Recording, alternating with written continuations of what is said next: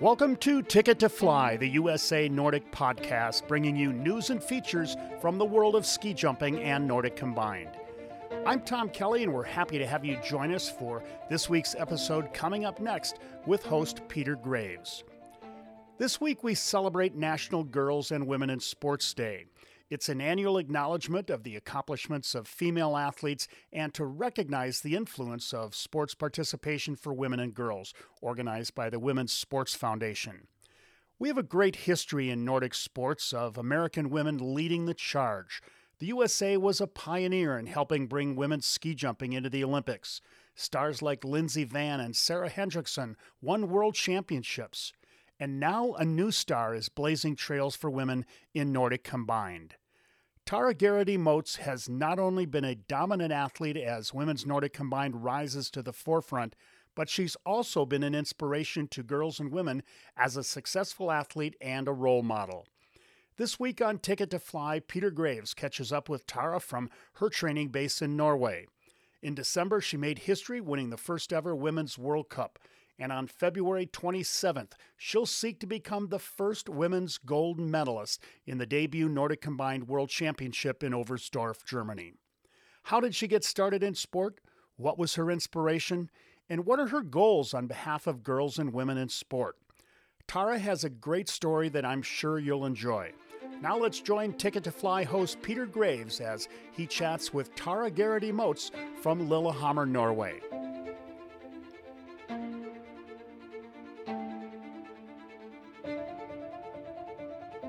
Well, hello again, everybody. It's Peter Graves, and welcome to another edition of Ticket to Fly, ski jumping's weekly news magazine of the year. Tara Geraghty Moats for the United States, a star of the Nordic Combined Women's Program for the U.S., joins us for this episode. She is in Lillehammer in Norway, where she has been training. We'll get caught up on her present and future. Tara, certainly welcome to the show. It is great to have you with us. Thank you so much for having me, Peter. Certainly. Right now, you're 27 years old. You've been doing this for quite a long time. As we said, a pioneer in certainly women's Nordic combined. But when I look back at your background, you had a pretty high-level athletic background in many sports disciplines. Tell us a little bit about how those all came together. Well, growing up in Vermont, I just loved to do all sorts of sports, especially winter sports. I was a ski jumper from a very young age. I did biathlon starting at 17. I started cross-country racing when I was 8, and I also did some freestyle competitions when I was quite young. So jumping, you got bit by the jumping bug pretty early, right? Yeah, actually, I first saw some ski jumps at Oak Hill in Hanover, New Hampshire, right by Dartmouth College when I was cross-country skiing with the local Forts Air Ski Club, and I thought it looked like a pretty neat sport to try. So you were raised, born in Lebanon, raised in West Fairleigh, Vermont, lovely little town of about 600 people or so. It's interesting to me, and there was a book written about it a year or two ago about how many Olympians had come out of Norwich, Vermont. We know there are other pockets around, but these little Vermont towns, and I should make clear that there are other towns around the country, of course, that have these pockets of athletic success. But you're from a region, a small region, where there has been an inordinate amount of people on Olympic ski teams. Isn't that right?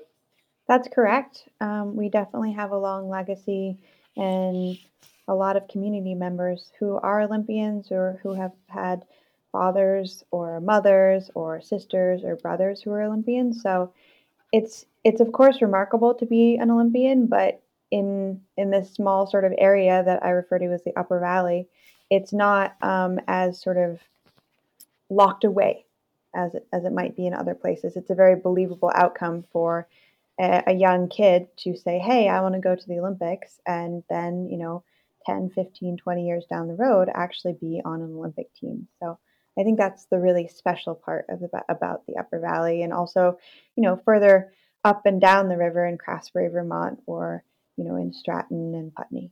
You know, you excelled at divergent sport as well. You did some, I believe, some mountain bike racing as well. I mean, you're a really good athlete. When would you say you reached a point where you had the aha moment and say, I, I really have an idea, I really have a dream that I have what it takes to be really, really good? When did that occur? I think I was about 9 years old. So very young. Yeah, I was doing a relay race in Putney, Vermont, and I took our team from, like, I don't know, 11th or 12th place into the lead. And I knew that that's what I wanted to do with my life. And there's been a lot of ups and downs and a lot of long way around detours, but I have always wanted to be a skier and an international skier.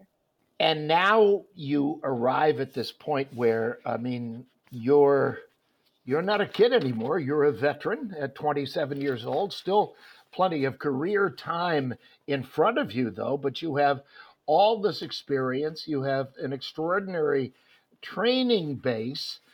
But let's talk about this winter now. And of course, we know, we've talked about it in every program, that COVID has had its ugly head reared over all of mankind and all of sport as well. So before we went on the air, you had mentioned that this year you weren't able to get as many jumps in. So tell me about that a little bit. Yeah, so I've gotten about 10% of the jumps that I had planned on in the spring.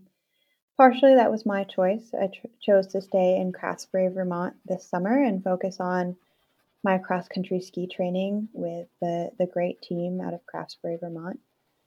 But partly that was because my coach, who is in the Czech Republic, couldn't even come to the USA. So I didn't really have a coach to train with. And I tried to see that as an opportunity, which I think I did pretty successfully. Later on in the fall, I was able to have a great camp in Europe with Tomáš Matura, the head coach for the women's Nordic combined team.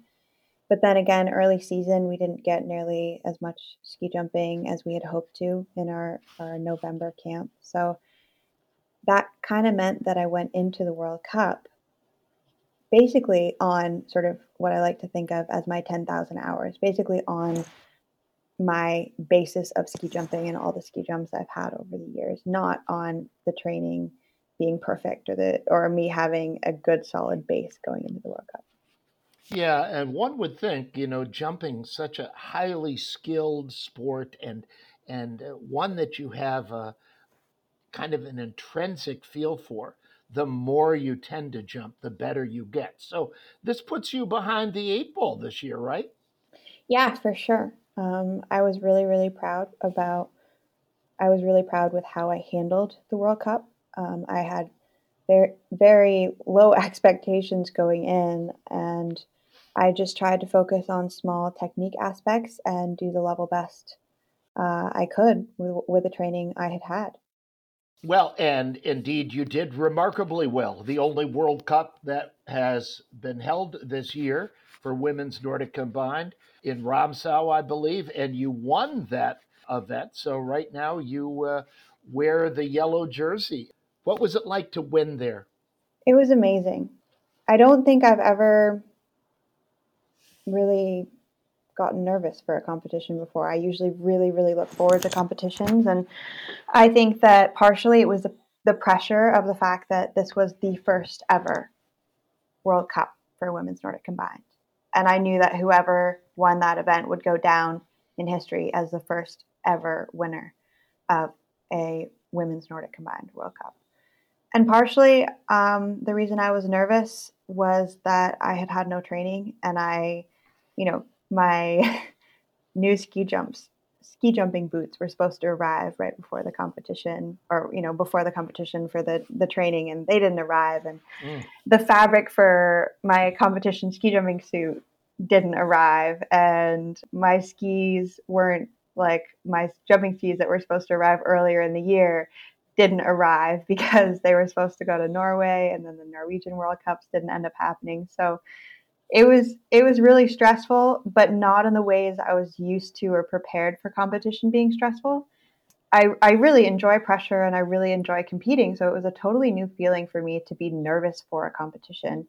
And I just tried to focus on, the next day or the next hour, or the next 10 minutes. And I really tried to focus on how well I could do that next section that I was focusing on. And I tried not to think about the details or the things that had gone wrong or might go wrong.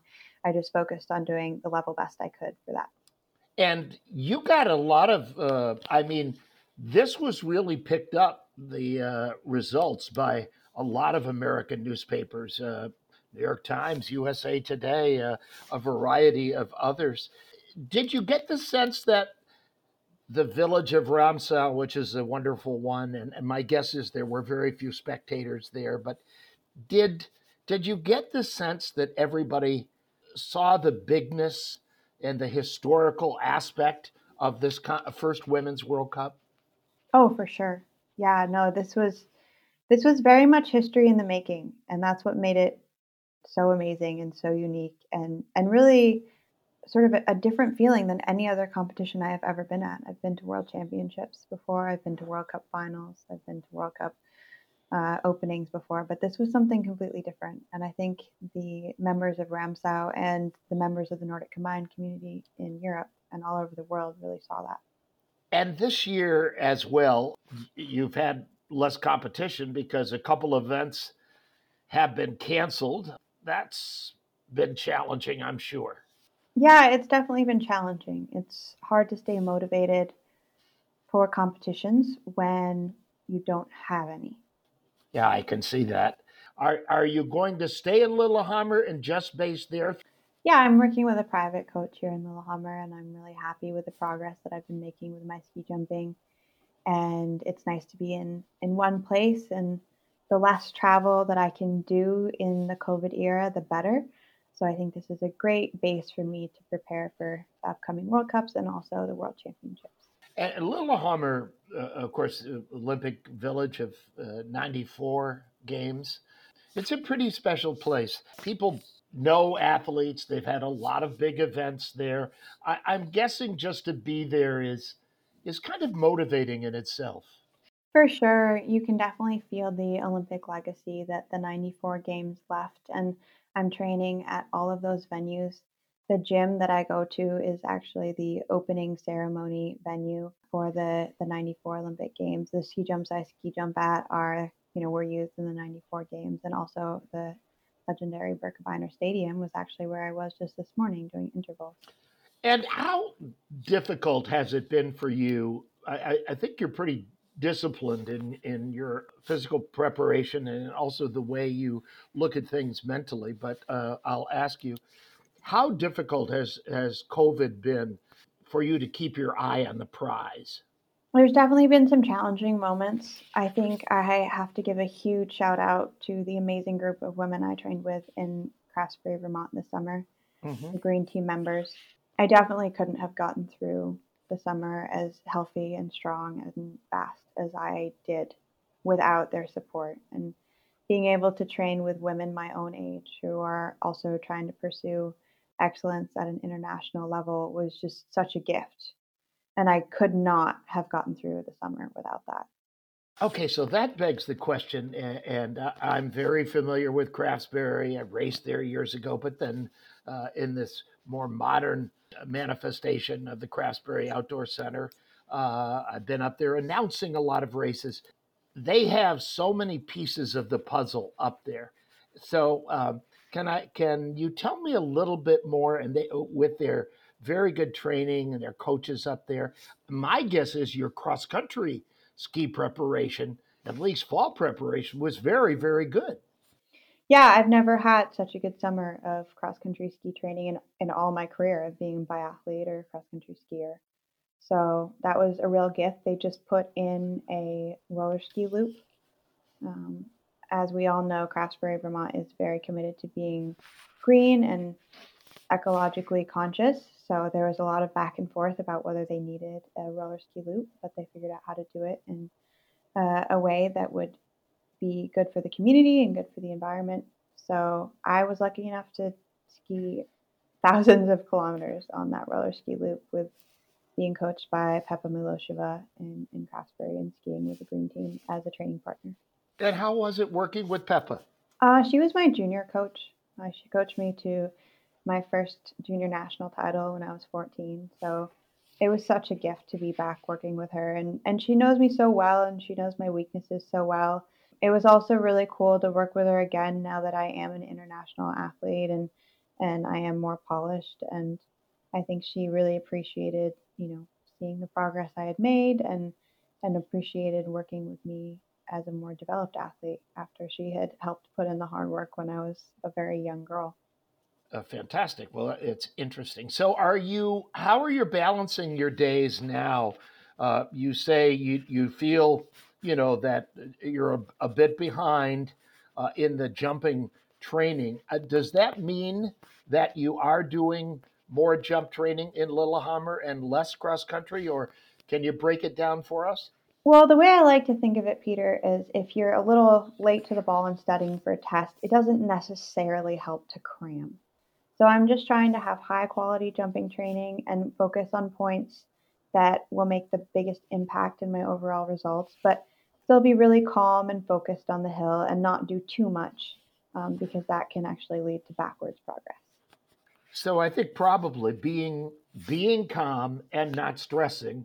I mean, those things are always good for an athlete, especially during the preparatory period. On the heels of that will be the World Championships. You're going to be joined by three other American women who are going on the World Junior team first. You're the role model. You're the veteran. What is it like working with these younger women? It's amazing having other team members who are women for start. And while they definitely come to me sometimes with questions or looking for some opinions, I think we just see each other as teammates. Being an athlete is one of those amazing jobs where your age doesn't really matter. It's really your work ethic and your ability.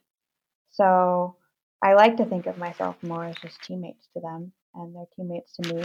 And they work just as hard as me. And I know that if they're given enough support in the coming years, they'll be medal contenders soon.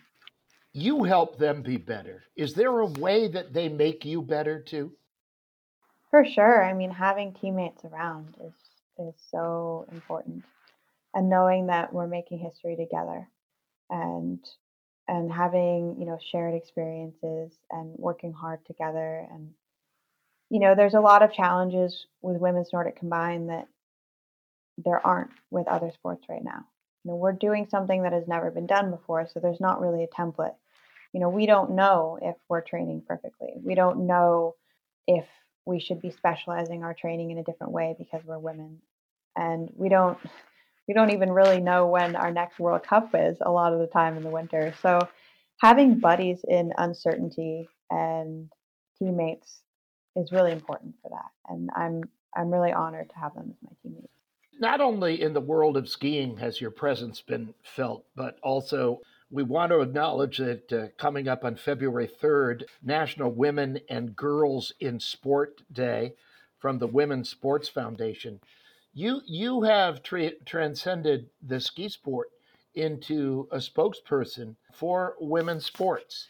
Tell me a little bit about that journey because so much of what you've done at various times has been kind of solo.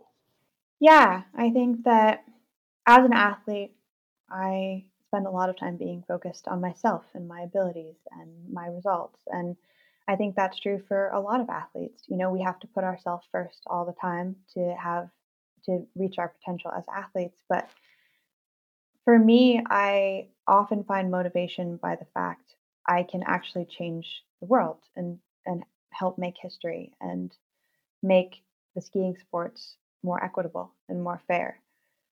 So being able to use my career to genuinely change the world is really amazing. It can be exhausting some days, but I think that I'll be really proud of my legacy when I look back on it when I'm retired.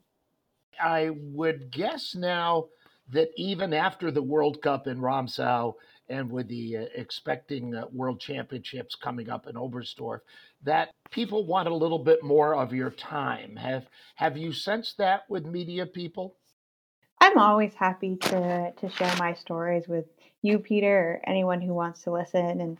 And for me, that's something I really enjoy, and I'm really thankful for the interest. I think the exhausting part that I was referring to wasn't that. It's just the fact of, not knowing whether how the sport is going to progress or how quickly it's going to progress or having to convince people that women should even be in the sport in the first place. And that can be tough.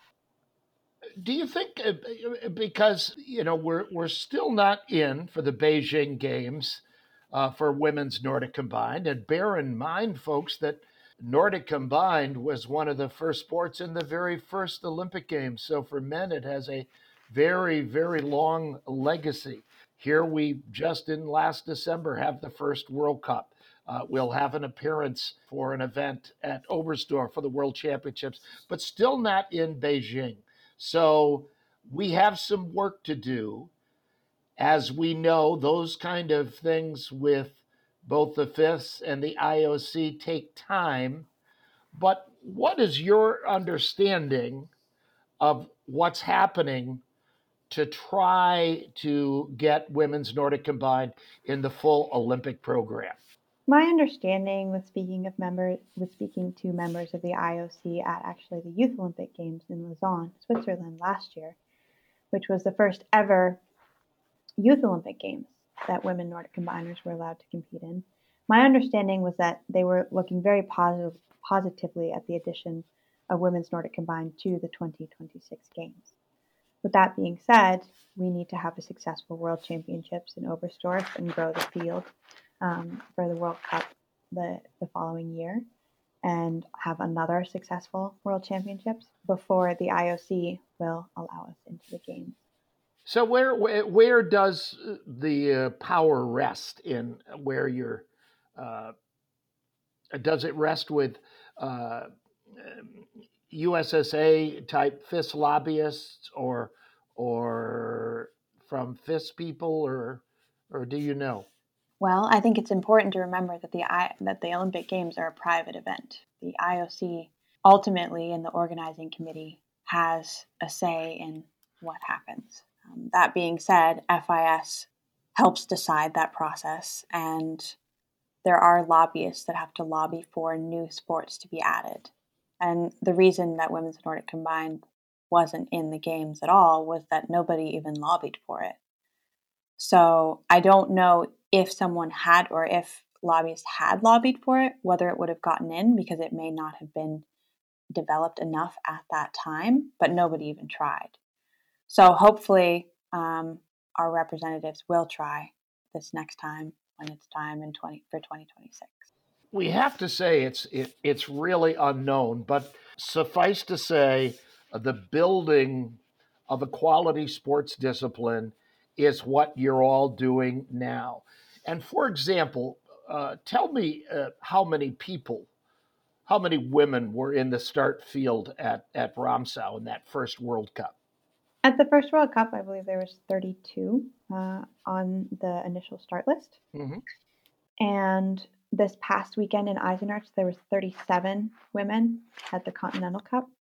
So the field is definitely growing at a really good rate. If we keep this up, we'll be catching up to the guys pretty quickly.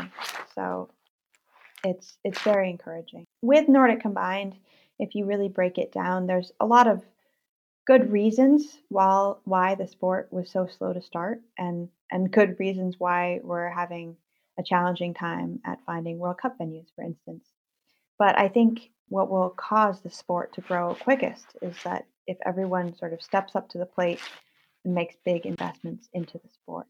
And I think we saw with women's biathlon, when people really invest in women's sports, it does rise to the occasion. You look at female biathletes right now, and they're just as big of a draw as the male biathletes, which is, I think, a really good role model that we should take inspiration from. Absolutely. And so the number of nations is growing. And what do some of your fellow competitors that you're friendly with out there, What do they say, for example, is happening in their own countries about the growth of women's Nordic combined? Are they saying, oh, we're getting more young girls into this? I mean, for sure. If you look at Germany, I think their development team, A team, B team, it's grown like a huge amount in the past 3 years. I don't have the exact numbers, but from the outside, it looks like it's tripled at least. Hmm. They're really investing in staff. They're really investing, they travel with their wax techs now. They have all these resources that make it fun to be a Nordic combiner. And I think that the number one thing that will grow women's Nordic combined is if national governing bodies invest in women's Nordic combined. And so, based on Ramsau, and I certainly do believe if this event happens in Lillehammer, you're very likely to be on top of that as well. That puts you into serious contention for the a medal at the World Championships in Oberstdorf, Germany. Tell me, and when I talk about value, I'm not talking about money here. What is the value of a world championship medal? How are you considering that? How are you viewing the possibility? That's really a very challenging question to answer, Peter. I I think love challenging questions. for me, of course, as a young athlete, one of the things you dream of is getting a world championship medal. So for me, it would be a dream come true for sure. And I try to just think that I would like to compete to my ability on that day, compete to my best, and hopefully have a good shot at the medals, like you say. In terms of a more or less emotional uh, look at what a medal would mean, it wouldn't mean a lot of things that it would mean if the sport were in the Olympics. So the USOC provides financial bonuses and things like that for sports that are in the Olympics. But because my sport isn't in the Olympics, I can't honestly say what a medal would mean in terms of, money for the team or financial advantages of winning. So for me, it's just my passion. It's just what I do because I love it, and in a way, I think that makes it a little bit more pure. Yeah, I mean, I love the ethic, and it is not all about having to have an Olympic gold medal to complete yourself. You know what I mean? I mean, because while it's a journey for all of us for whatever completeness like means, I, I don't think I never sensed you had to have this to consider your career a success. Nice, yes, but not had to. Exactly. I think being an athlete at a very high level, a lot of people expect me to go to the Olympics and to want a gold medal, and that is expected of someone who's ranked number one in the world. So it's interesting to not even have that option and have to sort of prove myself to the world without that. An Olympic gold medal is an international symbol of being the best in the world. And if you can't say you're an Olympian and if you can't say you've got an Olympic medal, you have a very different perception of people and from media. So I think that's definitely made me look at my career and made me do the things that I love and value my career for um, the passion it gives me and the work ethic it gives me and how it genuinely makes me a better person. I don't get to focus on the Olympics or the gold or, all the money and confetti. I just do it because I love it. Hmm. And one person, very much that has been at your side for so long is your mom. And you mentioned before we went on the air. And I can imagine it gets lonely over there, kind of alone in a way. You said your mom came over. What was it like to have your mom visit you? It was so great. I mean, having her around on the road supporting me at competitions has always been amazing. Like we traveled the back roads of New England when I was a little kid, and she would, drive through snowstorms and help me with my skis and stuff. So to have her here helping me prepare for World Cup and a World Championships was really full circle. And I think also she hasn't had the opportunity to come over and watch me compete in Europe. So for her, she really was sort of able to realize, like, yeah, no, it's real. Like, I am vying for an world championship medal, and I have the yellow bib hanging in my room. So I think it was a really great experience for her. But what also surprised me about the trip was how normal it was. Like, we were just hanging out, and I was training, and she was skiing as much as she could, and I got to have some homemade home cooked meals from mom, which was so great. And we What sat did she around. cook you?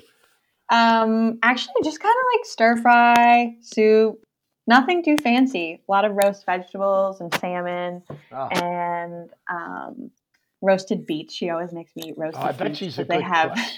She's a great cook. She's a great cook. And we sat around and watched The Crown and drank tea, which is kind of our thing. So yeah, it was great to have a little normalcy in this really strange year.